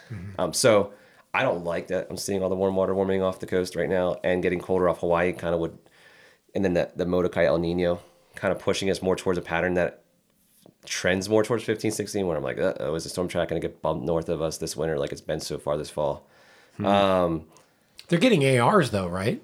And they're getting slammed with ARs. In 16, 17, we had a lot of ARs, but and then usually in El Nino seasons, you'll get more moisture streaming up. But do you get seasons where AR, like the way I could be totally wrong, but like if early in the season, like right now, the Pacific Northwest is getting ARs, as the season progresses, do ARs slowly move south? The jet stream will shift south because the jet stream is an interaction of warm and cold air. So as the days get shorter and the Arctic gets colder and that cold air sinking, which is heavier, sinking farther south, that battle line between cold and warm air rising north from the equator and dropping south from the north from the Arctic, that boundary line lowers through the winter and then makes the jet stream stronger because the clashes. There's more of that difference. So, and then the rotation of the Earth causes the jet stream to go west to east. So that interaction, it lowers farther south. So it's California's wet season is in December to February because it's the jet streams. Then in March and April it starts the weekend and rise back up. Right. So you're right, but if high pressure's there,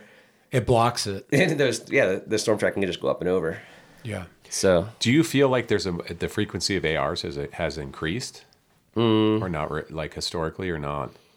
Not that I've noticed. I feel statistically, like factually, non-theoretically, the swing from dry to wet years, like really wet, really snowy years like last year in 16, 17, and then really dry years like 11, 12 through 13, 14, and then 17, 18, 18, 19, and then going into really wet, the swing has been, so if you look at a snowfall graph, it used to go up and down, but now it's going way up, way down, way up, way down. I have a friend who's an underwater mapper, and he's super scientific and into this stuff, and he has been looking at the data set from the water levels of the Lake of Tahoe, which goes back a little bit longer. Like they have it's longer than a data set that's longer than 50 years. And one thing he mentioned to me about all that is that the wavelength used to be about a 25-year cycle. Okay. And it would go up, and then, there was variations on the upside and the downside, but it was like almost a 20-year cycle. And he said that within the last 50 years that cycle's been shrinking and getting down to like almost a 5-year cycle. And there's some theories that are saying that it just keeps getting shorter and shorter and shorter. The big variability in our global patterns is creating the extremes, and that extreme is creating the wavelength of that getting shorter. Yeah. Weather patterns have changed forever. Do you see that in your forecasting for 17 years of it? I don't have a data set that's like, there's this many more ARs. So I'm just, I don't have a theory on that. Yep. I'm not a climatologist either. Weather is a study of weather in short range, so it's 2 weeks out. Yep. Climate, we kind of keep an eye on stuff like you're saying, the trends over the seasons and what could be happening. Not climate change. We kind of stay away from that because we're not climatologists, and it gets to many people arguing. But what you're saying is important for our what we're thinking is going to happen for the season. So we definitely are looking at those kind of trends. More water vapor holds more heat. The Earth's been warming factually. Measure the temperature, no matter what your theory is. If you look at the collection of the temperatures and they're going up slightly, like it's warming, and more water vapor would trap the heat into the atmosphere and would help with that warming. So there's more water vapor available for the storms. Yeah, that gets into Kurt's theory about Honga Tonga. So let's talk about some Honga Tonga, baby. Do you know any volcanologists, by the way? No, I do know weathermen who study the sun and the volcanoes and the underwater volcanoes, and I read some of their stuff. And do you think? Honga Tonga. My theory holds any water, or is it complete BS? And I'm talking out. Volcanoes can definitely affect the weather, but from what I've read so far about Honga Tonga is that it didn't eject as much particles to block the sun as other big eruptions. So usually the biggest effect is cooling of the Earth's temperatures. Right, but what about water vapor though? It ejected an insane amount of water vapor into the atmosphere, which has caused this dramatic warming over the last 24 months that we've seen. Yeah, and so does the volcano ejects water vapor, and so does when you're saying that, I lost my thought on it. But yes, there's other things that can eject extra water vapor, which is trapping a lot of that heat. Those volcanoes also emit a lot of CO2. Not to go down that rabbit hole, but we could all switch to electric cars for a couple of years, and then one of those volcanoes goes off and erases what we just did. Well, they just spew an immense amount of gases and water vapor and CO2 and all kinds of particles,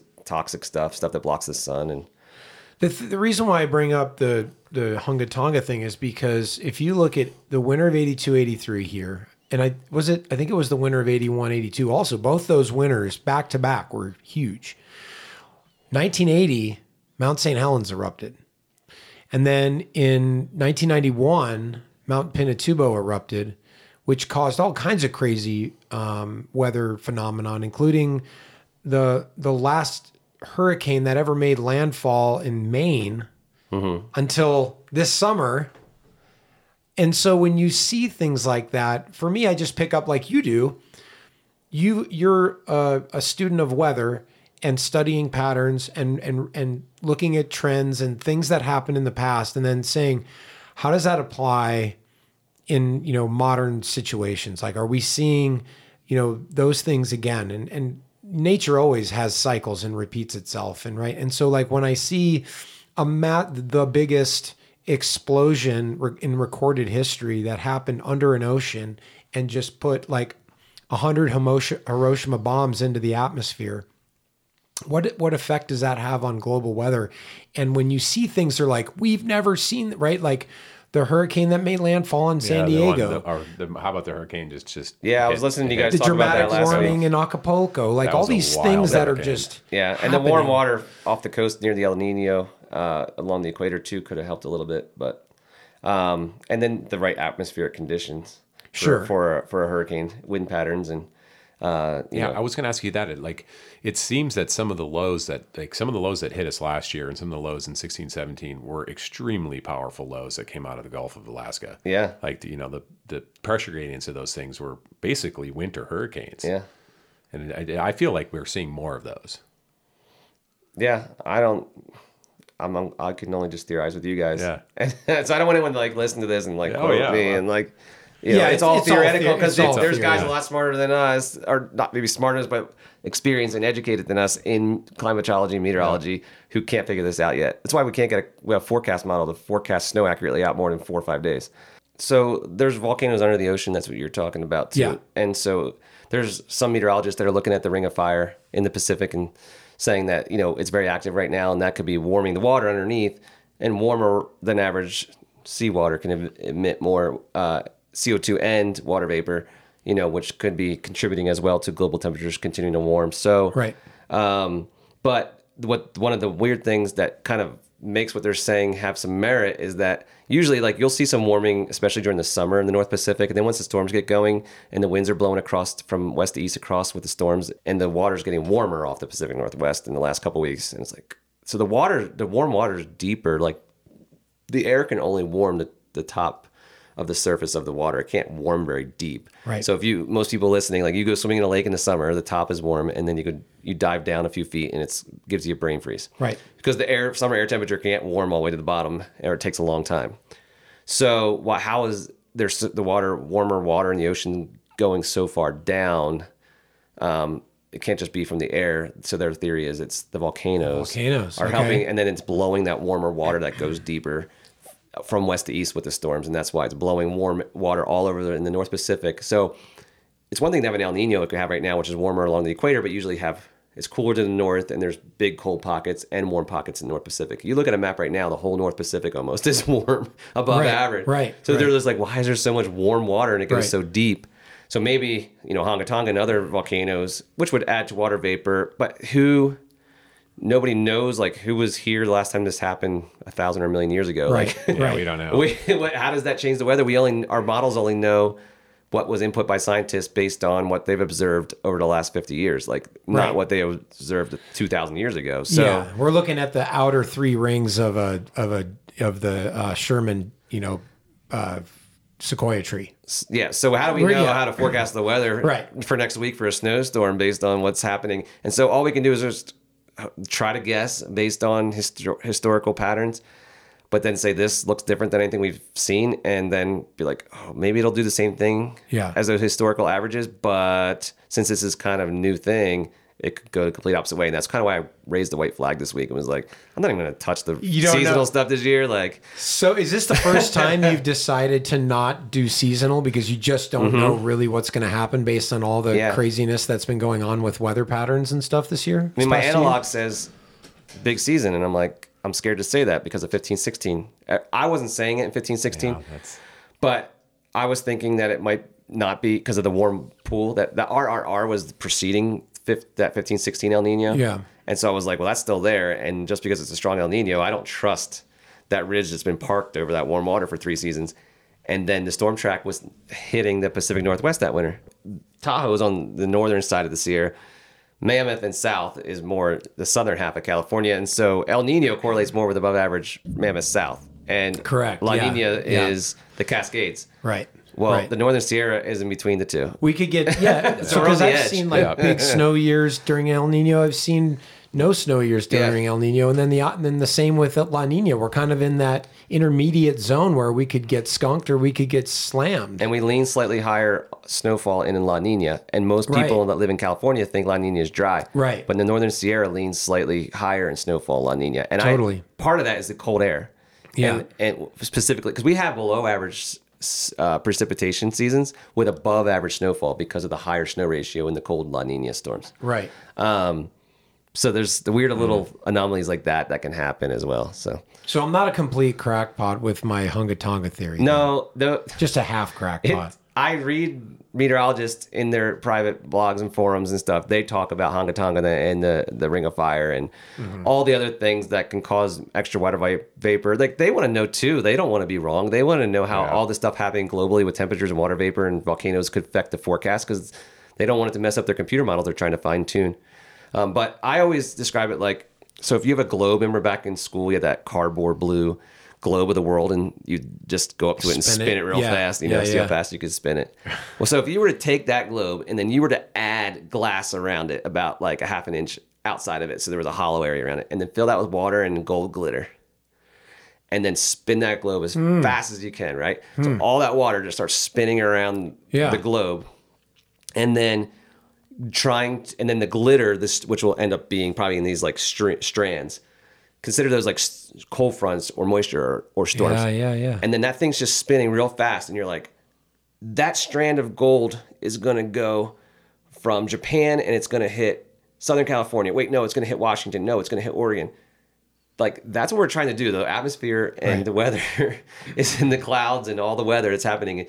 Our atmosphere is just water vapor, and it's just all of this moisture that's just spinning around this globe, that's spinning super fast. And we're sitting here on this huge globe. So when you back out, that's spinning like that. It's a good analogy for how weather is. And then you wonder why these guys, they're so smart. They've been studying weather for all these years. All these scientists can't get a model to forecast right a week out. It's that complex. And so when people get mad if you miss a forecast for Palisades and you say it's going to snow a foot and it snows 3 inches, the storm hit, Mount Shasta. Okay, so you look on a map of Northern California, Mount Shasta looks really far from Tahoe. And so you're like, man, how could you mess that up? It hit there, but it didn't make it to Tahoe. You suck. Now you back out to that globe. Yeah. And you're spinning that globe. Right. It came in. It just came in a little north. So that distance between Mount Shasta and Tahoe is a pencil drop. Right. And those storms spinning around the globe, and you're trying to nail the forecast for that pencil. Where the pencil hits on California from that thing coming flying around the spinning globe and spinning up, with the rising and sinking air and these fronts forming and these vorticities spinning in the troughs, and you're just trying to guess where they're going to go and how much precipitation. And then you throw in the factor of the mountains, and mountains create lift just like rising air creates lift. Like when warm air is rising, right? When that's creating lift, and the cold air sucking in the bottom, it's causing low pressure and it's causing storms. But like mountains they create the same effect that cold and warm air do. So the storm comes in, the mountain forces the air to rise. You don't need warm air to rise on the mountain. You just need the air to blow across the mountain. It forces it up like rising air would do. And that's why sometimes it rains and snows over the mountains, but it's sunny in Sac, sunny in Reno. So I find it interesting that like mathematics has become kind of the standard for which weather is forecasted these days. And, these are like a lot of meteorologists or climatologists, they're like crazy math whizzes, right? Like they went to school for advanced math computation or whatever, because that's what all the models are, just numbers based. It's math, but it's statistics. It's statistics and stuff. But like, I feel like there's still, like you're saying, like understanding patterns, understanding the way things move, there's fluid dynamics, there's all these things that I think go beyond just numbers and mathematics. And like, I look at like the National Weather Service and their forecasting, that's mathematics based. But then I look at your forecasting, that's observationally based by just experience and studying models and studying history and other people who've been doing it before you. And looking upstream and downstream. Yeah. Being like, well, there's this ridge anchored over the northeast. There's no way that trough's going to exit that fast, and or that ridge is going to move off of us that fast and allow storms in. It's going to hit the back of that and fall apart. It's like, nope, no way. It takes 2 storms to break it down. It just doesn't disappear overnight. So a strong storm will hit it, weaken, we'll get like a few inches, not a few feet. That clears the way for the next storm to boom, hit with 3 feet. Right. And so I don't care if the model's saying 3 feet. There's no way I'm going to believe it unless it's consistently every model for many days right up to before the storm hits. And then I'll be like, oh, okay. So there's still art. What I loved, what my takeaway from all of this, and it's heartening to hear, is that there's still art in this weather forecasting profession. The computer isn't going to replace you, because there are things, unless you teach the computer and then the computer teaches the bot, and then we're all dead. A super AI might be smarter than us. Yeah, no, I think so. I'm hoping, because I think it's going to cure a lot of incurable diseases. So that part I'm excited about. And I'm not excited. I'm not generally not. I'd rather just have you doing your forecast. I don't want to read a weather blog from AI. And that's why I use averages all the time too. And I do see weather service trying to do that more with statistical models. They're like, it's a 10% chance of a foot of snow here and a 50% chance over 2 feet. And they kind of do this whole statistical thing now. Yeah. Which kind of tries to erase some of that like swings. Yeah. But yeah, no, I'm reading as much as I can get my hands on. Anyone who's writing blogs, writing out theories, these meteorologists are putting out these theories that have been doing 30, 40, 50 years of meteorology in the West, especially West Coast or the US. And they're writing these theories of like, hey, yeah, I went to meteorology school and I use the models as well. But using my experience, and here's some theories I could come up with that haven't been fully accepted especially by the science community, and they're not being taught in college. But here's some theories I've applied that seem to work well. And then I'm taking those and applying them against the California winter season weather and seeing how I can use them or if they apply. Yeah. And I found ones that seem to really apply well over the last 17 seasons. And so, so I'm adding my experience plus these theories that seem to work and not using the ones that don't seem to work, and mixing them in with the models and then using averages as well. And the combination of all that is what I use. I don't know. People can say I'm more accurate sometimes than other people, but I'm just doing me. I'm not trying to be more accurate than anyone else. I'm just doing me, trying to be my best and not be wrong. And using as many tools as I can grab my hands on to do it. And so it's a lot of fun. Well, you're the man. Like I got you do an amazing job. I know you're really hard on yourself, but you're as accurate as it gets in my eyes anyway. Like when I need to know what's going to happen, I read BA's forecast, and it puts me on the POW. That's right. It does. It's PowBot approved. Yeah, and I get excited now because I'm fast now. Like if you just got graduated, this year, and then you're coming and you're like, hey, I'm going to be your day off guy. I'm like, all right, here's what I do. The guy would be there for 6 hours, 7 hours, and I'm boom 2-3 hours because I've been doing it for so long now. I do it every single day all season, and I can sit down and just digest. And you still love it? And it became work, especially when I was working 2 jobs. Yeah. It can come, and last season, like when I'm getting into April and May and it's still going, and I'm like, oh man, I'm getting burned out. I haven't slept all winter. Yeah. I have to remind myself. So like right now, this time of year, like today I drove around the lake. I visited ski areas, picked up my passes, got some ski gear for my kids, ate lunch in Truckee. And I'm just like, okay, this is exciting. I work in the ski industry. Like that's an exciting thing. Like I'm going to ski a lot, these mountains, use this new ski gear. I live in a beautiful place. Mm-hmm. I have to like remind myself sometimes. But no, I'm never not excited when I'm on the trail skiing in thigh deep powder and hooting and hollering with my friends. I never forget in that moment. You're still into the chase. Yeah. But when I'm sitting there doing the forecast and it takes me till 9, 10 a.m. and then I'm exhausted because I've been up since super early in the morning getting that forecast out. And then I look and the I-80's crawling up to the mountains and I'm like, do I really want to go chase powder today? Like I'm really tired already and now I got to go drive in that traffic and deal with that. So there's that too. But once you're up there and in it, you're like, oh, what an idiot. Why would I even question sitting in that traffic to do this right now? Yeah, well, some days I live in, like, because you live in Northwest Reno. You used to live in the Core Lord. This Core Lord Court, we call it, because Sam's right there. We had on Sam Hamilton we had on early on in the show, who's an old friend of yours. Marco Osborne. Marco Osborne's Sam, over here. who like pretty much saved my life one time in the backcountry. He's a core lord just like you, and people who live down here. I feel like in the last couple of years with I-80, I have gotten better at knowing when to not bother. Like there's some mornings you get up, you look at the road, you look at like the freeway is backed up, and and like Gold Ranch is a complete parking lot, and there's trucks going sideways and people are trying to back out of a bush, and you're like, nope, I'm just going to stay put this morning. It's just I'll get up at worth it. 3 and drive up to there, and I'll sit in front of the lodge like at Sugar Bowl or Palisades or North Star. I'll get somewhere where I know I can get a Wi-Fi signal. That's what you got to do. You got to get up really early. Write your forecast from the I'll parking write the lot. forecast from my car because or else I know I couldn't get there. You couldn't get there. Yeah. If I wait till 7, 8 in the morning, I'm not getting there. I have to go at 3. Yeah. So yeah. I was going to ask you on that, dude. Are there any webcams that are your favorites for chasing POW and staying in tune with what's happening? Mm-hmm. Yeah, I mean, Sugar Bowl's always been one of my favorites because those tables really can show tell you a lot. Table, yeah, and that's at the base, right.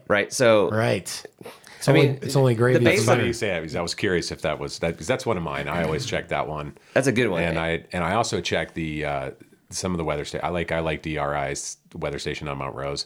That one tells me a lot of information if I get out of bed or not. Like if it's below freezing up there, I'm like, all right, you can check Mount Rose.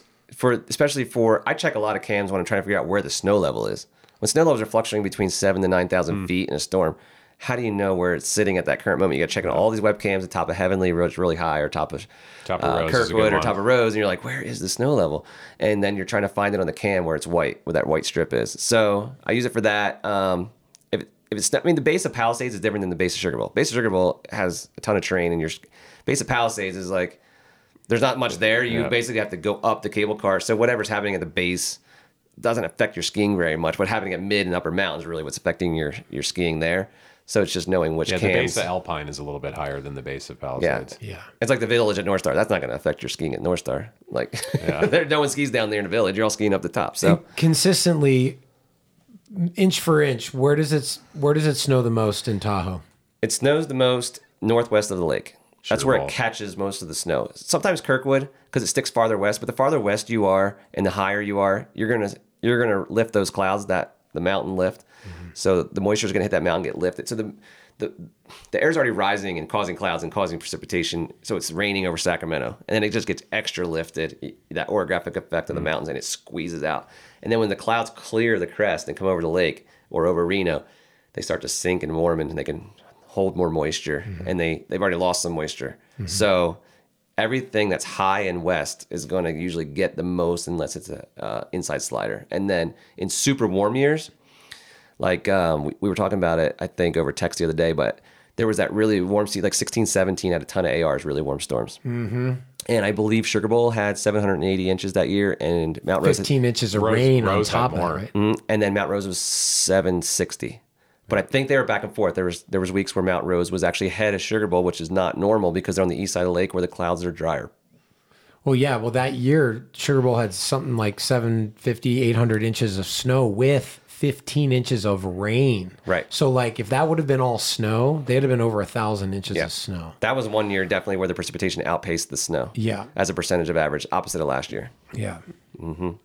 Well, Bryan, it's been awesome jiving with you. Thanks about for coming and nerding out on weather. It's been so good. Yeah, we've just been nerding out. Hopefully our listeners nerd out on weather as much as we all do, but I think there have been some really cool insights. And but there's one thing we're going to put you on the spot, as we do with all of our listeners when we have a guest on.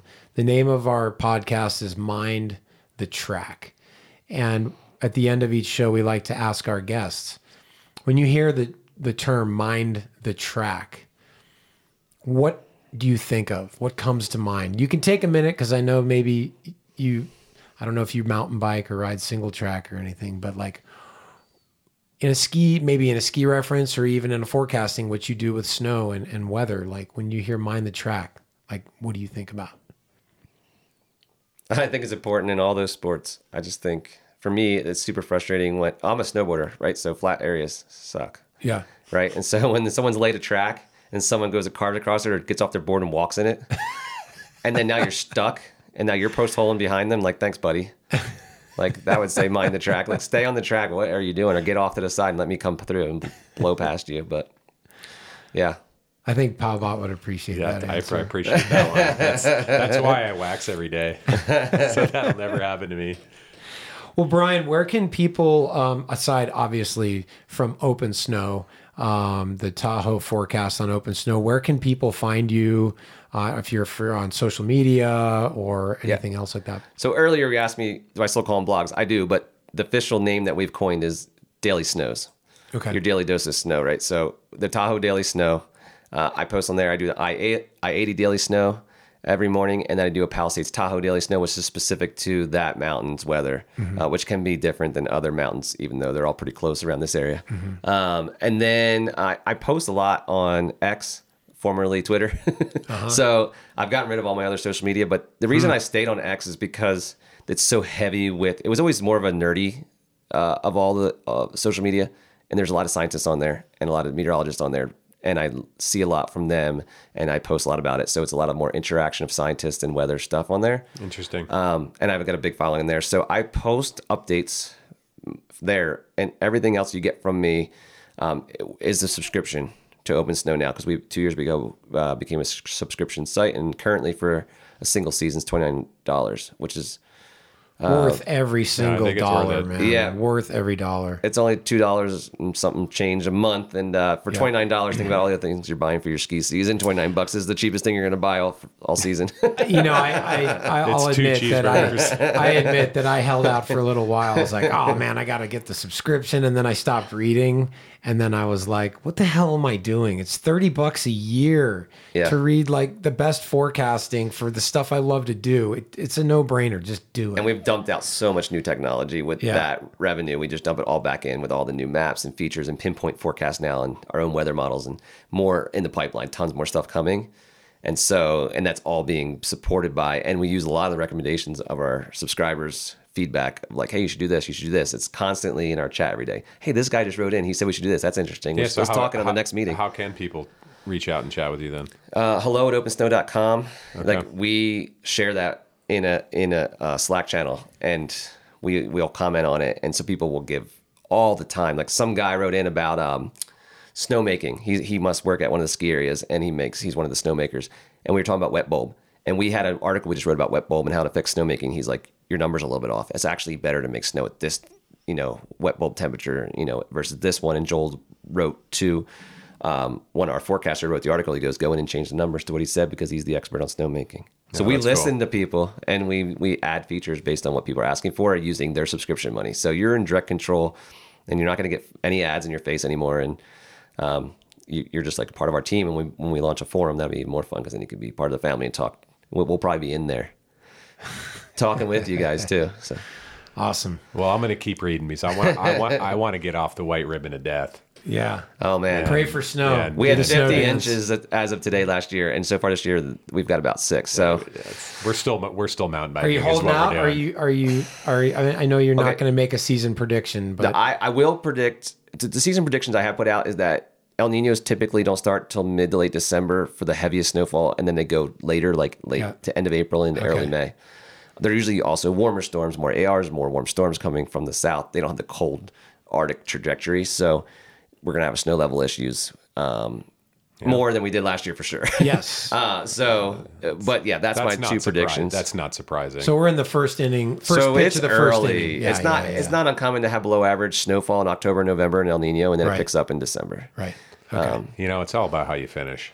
It's all about how you finish, man. Yeah. I'm okay with slow starts as long as we finish with a bang. No, a lot of people, I mean, the ski resorts definitely care, because and the apparel companies and everyone who sells stuff preseason is like, just early season pass sales is the most important thing. Right. But for locals, we're like, we don't really need a lot of snow till after Christmas when all the crowds leave. Exactly. I do like skiing early. I like it when we have early December, though, because the sun angle's low. Yeah, we haven't been hit with there's not too many people up here. But I wait till 3 2-footers is my rule before I go off trail. Yep. Because I don't want to ruin my equipment. We talked about this last episode. I remember. Do we go early or do you wait? I wait, man. Yeah. I wait. I don't like to buy new boards every year because I'm ruining them in the rocks. Yeah. All right, Bryan. Well, Thanks again, Thanks, man. Scotty. It's been a blast it's been fun. catching up with you and getting to know you better and learning about all for the sure. weather. Yeah, thanks for everything you do. Because I mean, in the backcountry world, in my world, like we rely on your forecast a lot. Yeah. It's a part of our daily intake of information, and our lives depend on it. So thank you. Yeah, you're welcome. It's been a lot of fun. Well, thanks everyone for listening to episode number 25 with Bryan Allegretto, aka BA, here on Mind the Track. And until next time, get out there, get deep, and put your mind in the track.